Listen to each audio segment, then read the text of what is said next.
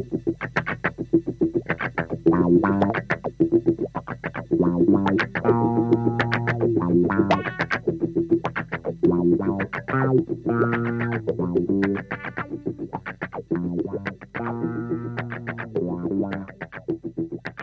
guys, welcome to the Bookish Tuts Pod Snuggle. My other glorious host, Rhyll Beast, is exploiting our open relationship today and has scampered off to talk to the gorgeous Nicolette Hugo.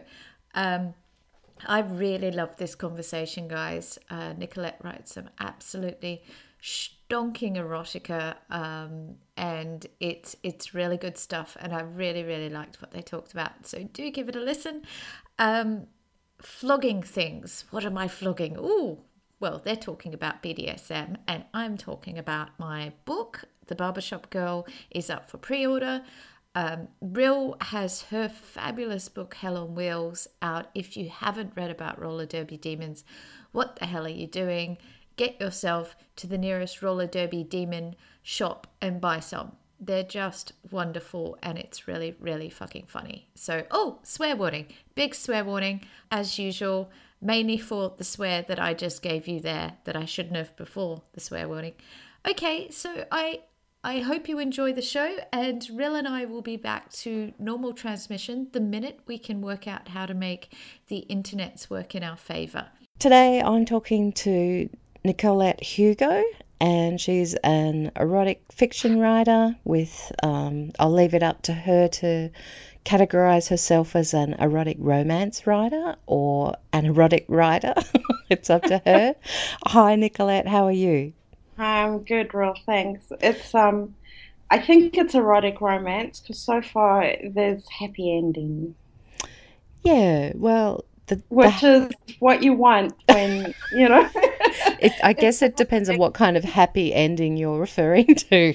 there's many happy endings. But I mean, there is a strong relationship element. So, having read a couple of your books, it's not just about the sex between the characters. It's also a lot of it is about the relationship. Would that be fair to say? Yeah.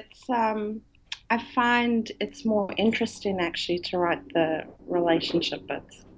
Yeah, I always find that too. The emotion that goes with the sexuality or whatever else is much more interesting than the, insert part A in Yeah. part B stuff. Although my partner does read my books for me, like back to me, so I Okay. can hear them while I'm editing.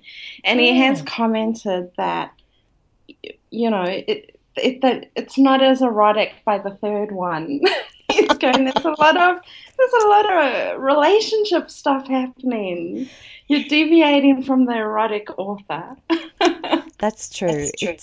It's kind of like saying the word fuck, isn't it? Because the more often you say it, it the more it loses impact. So by the time you've got your fifth sex scene in a book, Yeah, you worry that it's losing impact.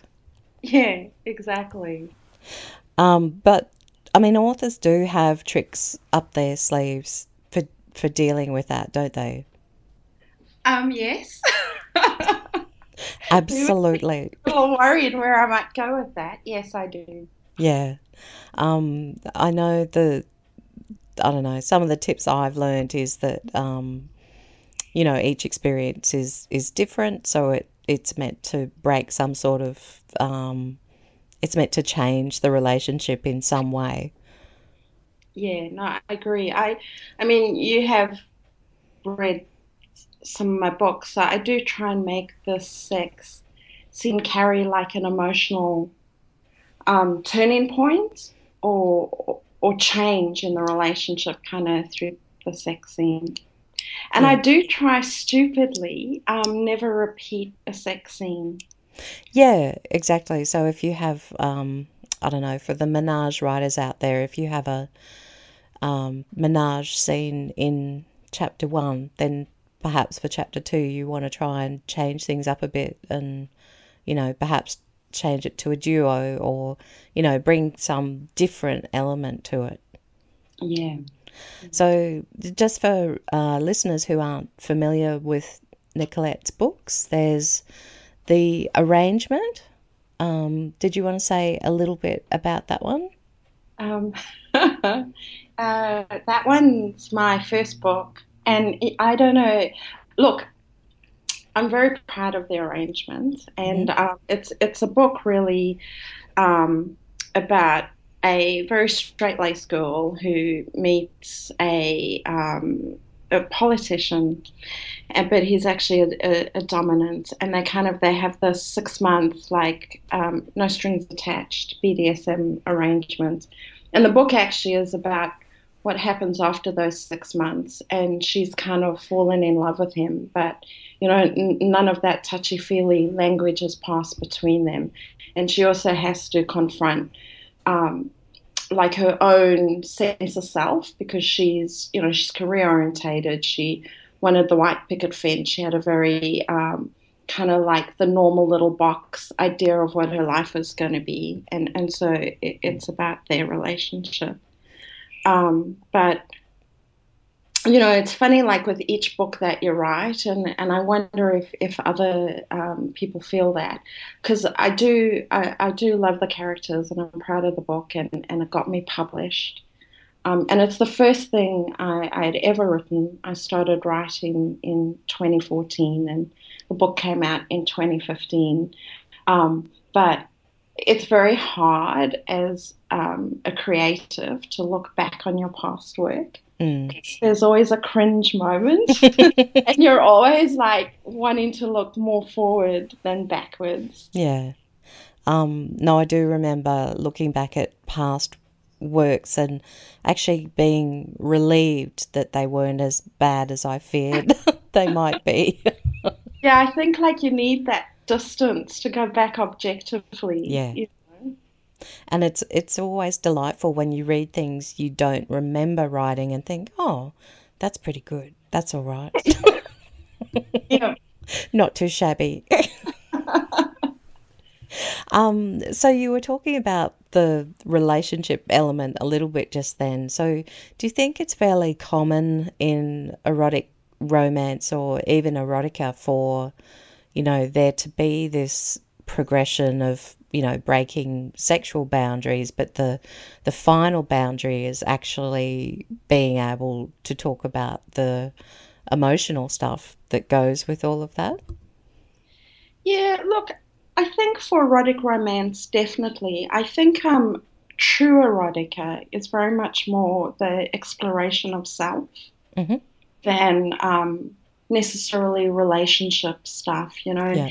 If you look at like The Bride Strip Bear or those kind of books, they're more about discovering who you are through Mm-hmm. a sexual journey. But I think the erotic romance stuff is very much about the discovery of relationship Mm. through sex. And I really started writing BDSM because I wanted to normalize it. And that was one of my key aims when I thought, okay, I'll write some sexy books. And my intent was to have just normal people with kind of kinky sex lives Yeah. and kind of say, like when you sit on the bus in the morning or the train, there's people on there who are perfectly fine and not deranged or mentally unstable or a lot of that kind of stuff that sometimes comes with some people's kinks and fetishes. And they're just normal people who Mm. have sex slightly differently.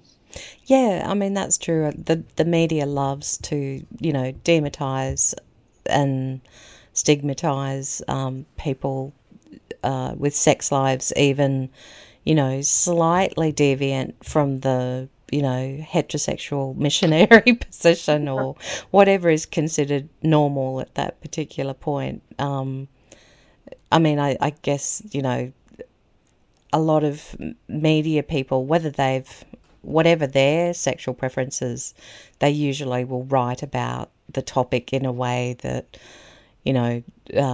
uses the cheap gags and has fun at sort of the supposed subgroups' expense. Yeah. And I think 50 Shades of Grey, like, put BDSM on the table as a topic. Mm.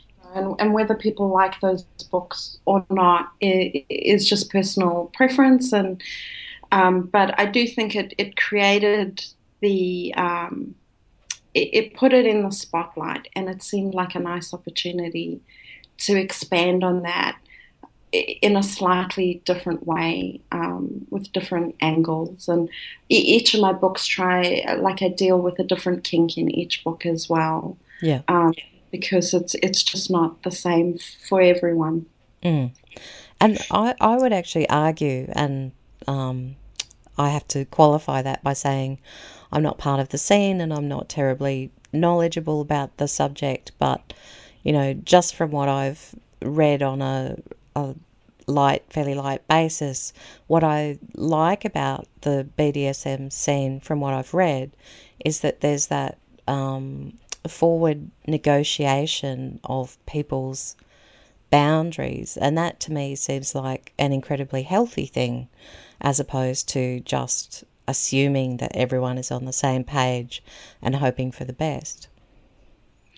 Yeah, definitely. There's definitely that, because even if you like the same thing, if you like to be tied up and I like to be tied up, we'd like very different things about it. Mm. And so, you can't just go, I like to be tied up. It requires a whole conversation. And so I think in general, people who are in BDSM type relationships have very good communication, Mm. because it's kind of, um, it's so important to the success of what you do. And I am in the scene, and I've had vanilla partners and BDSM partners, and I have found, like, the self-expression and channel of communication is much stronger. And that's not a judgment, because there will be people who are in standard vanilla relationships who communicate really well Mm. and self-express really well. But maybe as someone who was a little more reserved doing that, I think just the structure and nature of BDSM kind of facilitates or pushes you into coming forward and communicating better. Yeah, I mean, and the the fact that some of those conversations, can be quite difficult or confronting for some people if they're not used to it. I think it Do it with the lights off. that sounds like a good idea. Right away, Yeah. you know. Yeah, it is. Look, even admitting to yourself, if you speak to a lot of people who are into kink, just even admitting to themselves is Mm. quite confronting. And it takes a while to get through that. And every now and again, you still have a moment like, what the? So, like, do I really like that? What the? um yeah, it does take a fair amount of courage to, be open and honest about what you like when there is so much judgment, especially in media and mainstream media, I should say. Telling people all the time what they should and shouldn't like and how they should and shouldn't be. Yeah, so that there seems to be a degree of honesty there, which is appealing. But I imagine with your characters in your books, a lot of the struggle is getting to that point where they can be honest about who they are and what they want, and not feeling, I don't know, uncomfortable about it. Yeah, and also, like, a book's a book, and you have to put drama in Mm. Do you and like that. Yep, sorry. is with your novels, do you try to avoid making, the kink a point of conflict, or do you sometimes go either way, or how do you like to handle it? Um, I have I haven't really made it a point of conflict, just because of the stories that have come to me so far. Mm. I am writing a book now, and it's my first gay romance, actually. Mm-hmm. And it is about a guy who is actually bisexual, and his mother was a victim of abuse, and so he finds it very hard to express his more sadistic tendencies against women. Mm-hmm. And but he manages to embrace that side of himself with his male partners. Mm-hmm. So and that's a point of internal conflict for him throughout the book, kind of thing. Um, Finding peace with that part of himself. So yeah, it really just depends on, I think, the characters that come through. I don't have any um, boundaries of what I would do or not. So far, I've tried to depict healthy kink, Mm. but I don't want to say I wouldn't ever write a character where the kink is unhealthy, Mm. because I think I'd like to explore kind of more all facets of characters, and some characters are better adjusted than others. Yeah. So it's interesting that you raised the topic of gay kink. I'm fascinated by how often in with the heterosexual relationships, there's quite sort of familiar power dynamics because of the gendered aspects of roles. And it is, are you finding it interesting as a writer to be writing about the power dynamics in an all male relationship? I love it. Like, I can totally see the seduction in writing gay romance, because I think that when I do write kink, and sadism has been a common theme through my three books, but I temper it, because I'm very aware that for people who are not in the scene, and I don't want to trigger anybody who reads this, and because I'm writing a male and female, traditionally the other three books, I've wanted to keep my hero likable, Mm. which I don't know if you have that problem as an author, but kind of in your head he's a bit darker, and then when I write him I go, oh, I don't want people to like you, so we'll make you save a puppy, or Yeah. something. But I do kind of hold back a little when I do the hetero kink, but with the gay romance, it's that whole physical dominance that just male and females have by nature, just through our genetics, right? Mm. Where for most women, it'd be very hard to fight off a male Mm. assailant. Um, but when you're writing to men, you kind of like all those things are off the table. They're Mm. very equal physically, and that allows you to kind of push harder. They could go to town on each other. They can go to town on each other. So it's very liberating to write the gay romance. And look, it's a bit of an experiment, but I hope people like it, because I'd really love to write more. Mm. So let's talk a little bit about exhibition. Yep. So Uh, for people not familiar with that one, what's the basic outline?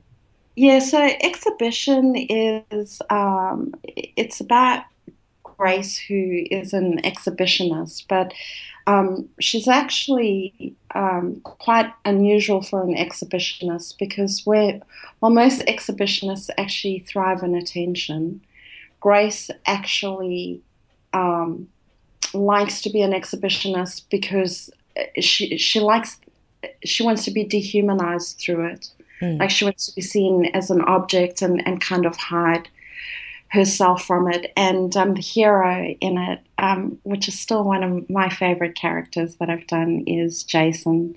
And he is a photographer, and he does fine arts, kind of erotic photography. And he they kind of make a deal that she'll be his muse for his next exhibition, and he kind of sees through all her defenses, and kind of reaches out to her, and makes her feel worthwhile, Mhm. and not ashamed of what she wants. And that's, I think, my favorite book that I've written so far. Okay. And her arc is to It's feel, self-acceptance. yeah, self-acceptance. Okay. That's actually probably a profession for some photographers, isn't it? Just shooting the sort of erotic photos. Yeah, fine arts, nudes and erotic photography and stuff like that. So yeah, I do. I find like I'm an avid reader. I love reading, but since I've started writing, I look for a lot of visual inspiration more. I was going to say on your website you do have an inspiration part which yeah has a lot of photography and so forth. Yeah, I find the visuals now feed like the writer part of me more. Where before, like I probably would have read a lot more. Now I'm quite happy to look at a lot of dirty pictures. Yeah, I and guess a lot little, of writing is about trying to create a visual picture in readers' minds, isn't it? yeah, As well as a emotional connection. yeah. And I don't know how books come to you, Rhyll, but like I do get mine in flashes, Mm, kind of visuals. So maybe it's just natural that I've kind of really immersed myself in naughty pictures. yeah. But but I know like I speak to my critique partners and all that, and some of them get more like an emotional feel, and others kind of get it through dreams and stuff like that. But I just get little visual random flashes, and I kind of jot them down, and eventually I find a story through them. Yeah, well, I sort of my method or whatever you want to call it keeps sort of changing. At the moment, when I have a granny nap around lunchtime, I sort of lie down with a notepad next to me and scenes sort of run through my head and I scribble down notes which I can hopefully read once I wake up again. Yeah, that's really interesting. Like I'm jealous when I hear that of people because it sounds like it's a really free, creative process. And I think that's great. Yeah, usually it only gives me like, a few notes, and then I have to flesh it out through actual writing. But I always find my subconscious is kind of much better at writing fiction than I am, so I rely on it quite heavily for its And own little ideas. yeah, and there's a lot of writers that I admire that kind of say that. Mm, Like Karen Morimonen, who, writes the Fever series that yeah, I just adore. She says she gets up really early in the morning and she writes before she even has coffee. So she tries not to wake up fully and she does all her kind of fresh writing. And then after about 11 o'clock or whatever, she'll do the coffee and fully wake up and then she'll edit edit. for the rest of the day. Yeah, I totally agree. Early morning is my best time for I guess I'd call it free writing as well, that first draft where you're just letting stuff out. And it's before I'm really properly awake and the best stuff comes out. But unfortunately, I have to trot off to my office job by a certain time. So I only get a certain amount done before I come back home for lunch because luckily I live quite close to my office. I can't get up in the morning. Like I'm just there's no free writing for me at all because it takes all my will and all my partner's will to get me out of bed in the morning and send me to my job. What brutal hour do you have to get up in the morning? It's not brutal. It's 6 o'clock, I think. Oh, ouch. That's Oh, brutal. it's not brutal. That is. Yeah. Okay, but I feel a little better now. But I am not a morning person. No, I normally don't wake up until 8. All right. Okay. So you Oh, can see why what I'm does shocked by the your job 6 o'clock start? start. You're a hero. You are. I feel a bit better now. So I'm guessing that you're more of a night owl, like me, because often I won't go to sleep till midnight or 1 o'clock. Yeah, yeah, and my creative juices won't kick in till like about 10:30 or 11, right? So Mm, that's kind of, yeah, I'd rather write through the night if I could. yeah.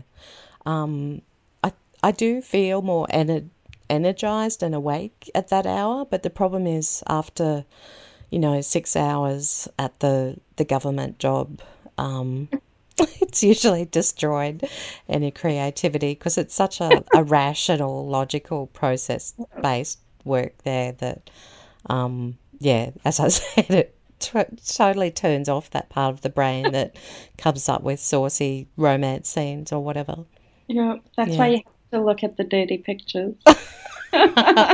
Okay, I'm writing down a Good note. Look, conversation. look at more dirty pictures as per Yeah. Nick's suggestion.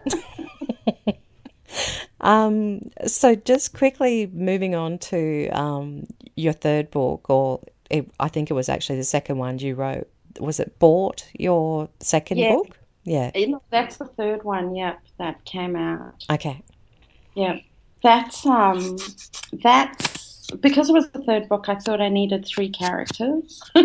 And so that's a menage story. Hmm. And it's about a marriage that's kind of an open marriage, because I have had people tell me they didn't read further because they thought it was a cheating book, but Uh, it's actually about an open marriage that is kind of falling apart, but two people who really really love each other, but the wife gets kidnapped and hurt, and the husband kind of blames himself for it, and I think a lot of people when they're in grief um, sometimes can't talk about it. mm, And so they're kind of estranged and they're quite hurtful with each other, some of the things they do.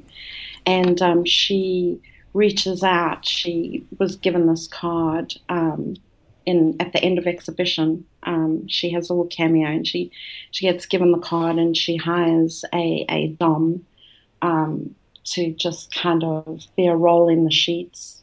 Uh, and they start to connect. And then the husband actually hires the dom to come and be with them for, I forget, 40 days or mhm. whatever. And so it's the dynamic of those three people. And I really enjoyed in that book allowing myself to let people be horrible to each other. Okay. Horrible in a emotional, Yeah, I yeah. think they're quite emotionally acerbic, Okay. um, but it's all just because they're hurting and they love the person. And I do think you can be the most awful to someone you love when you're hurting. Mm, But that was me getting like a little braver. You know how I was saying to you, like you always think, oh, I really want people to like my characters. mm. But with Board, I was kind of like, I'm just going to let them be mean to each other because I know, I know in the end it'll all be good, and I'm just hoping people stay with me Yeah. and get to the point where it all comes good again. So I really enjoyed that. And that was my first little play with male on male kind of erotic scenes as well. And that's kind of when I went, oh, I want to do more of this. Yeah. Yep. Um, so the book that you're working on now is it'll focus on just two characters. Yeah, so I'm writing four books at the moment Hmm. because I'm just very scattered this year. But I I am writing so in the arrangement exhibition and board kind of universe, all the books kind of have little cameos that kind of introduce a character that goes into the next book. So I am writing the next book in that kind of universe, which is Eli, which he kind of helps the characters in board, and Hmm. that's just two characters. And then I'm writing the gay romance book that I told you about, Hmm. and a vampire book. Oh, And no sparkly vampires, I hope. no sparkly vampires at all. But I haven't let them, like, they go out during the day, Hmm. but no sparkles. Well, I don't know. Look, I might have an eccentric one that just wears rhinestone or A whatever. glitter whore vampire. That's not outside the realm of possibility. Yeah, why not? But no sparkly. And then I'm co-writing a book with Carrie Silverwood as well. Hmm. So the writing calendar's pretty busy. Pretty full, yeah. Maybe maybe you will have to start getting up earlier. No, No, I was going to say I would never suggest anything so awful. no, go wash your mouth out with soap. What I meant was you'll have to write a bit later into the night. Yeah, Yeah. that's it. Or if you know the secret to like 10,000 words a day, I'm all ears. Yeah, I think that one involves giving up sleep. So I'm not a big fan of that one. And possibly writing full time, which, for a lot of us isn't really economically feasible. So, yeah. I joined Nano again this year. Yeah. Um, and that, look, I'm a true masochist because I joined Nano and I think we're halfway through it. I have less than 1,000 words. So Oh, okay. 50,000 word goal is not going to happen. But I Yeah. just like feeling really bad. How? Oh, so you're being masochistic. That's it. I like to beat myself up over the fact that I can't even write about 1,500 words a day, which I think if you manage that, you can achieve the 50,000 words in a month. Yeah. For listeners who don't know, I think it's called NaNoWriMo, which is Nano Writing Month. And as Nick just said, the idea is to write 50,000 words in a month, which is roughly 1,500 a day. I know that I'm certainly not that productive. As I said, the office job gets a lot of my quality brain time. I'm actually lucky if I write 500 during the a day during the working week, and on the weekends I up it to maybe 1,000 a day. Um, but I think, Nick, that you've just had a great idea for your own competition, which is masochism nano, where you say that you will write all these words and then don't, and then you get to feel guilty every day for a month. And then you can have a panel telling you how worthless you are. Yeah, I think you need to patent that idea immediately. Yeah, Maybe test the concept first with a bunch of masochist I can do that. writers. Yeah, but Aren't all writers masochists? Don't we all bleed yeah, at I the I keyboard? like to joke that I've found the most difficult form of validation, getting validation from others possible. So So true, so true. why would we give that up? But I think just your t-shirt, Mako, short for Massic, or maybe Masso Nano. It's catchy. It is very catchy. I can see it now. I'm bringing you on board for my merchandising. But you'll need a good logo. So is there some sort of, masochism image that can be combined with a pen or something? I don't know. Maybe a whip crossed with a pen. That sounds catchy. You're good with images. Yeah, you should come up with something, no Yeah, problem. yeah, I'd have a play. Come up with a few. Or you could, I think the way businesses do it now is to run a competition for someone else to come up with the great idea, So and then businesses will crowdsource. yeah, and you give them a $10 prize or something. And say thank you. Had we done it ourselves, it might have cost a few thousand. That Yep. that's right. We've covered the business basics there.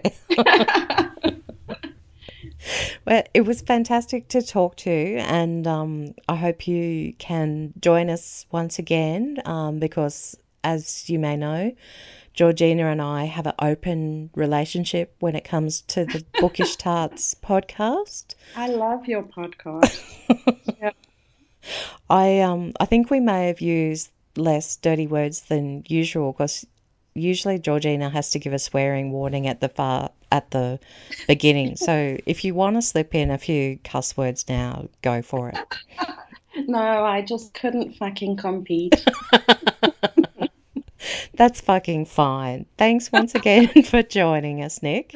All right, thanks, Rhyll. Very nice to talk to you. You too.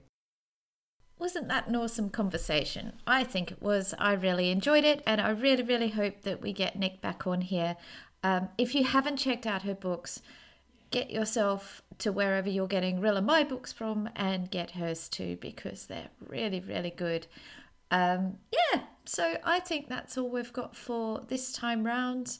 As I said at the beginning of the podcast, Rhyll and I are trying to get things working. If we can't get things working properly until before July next year, we've actually planned to rendezvous in Scotland on a road trip, and we will be recording a bunch of podcasts there and releasing them after that. So that should be a lot of fun.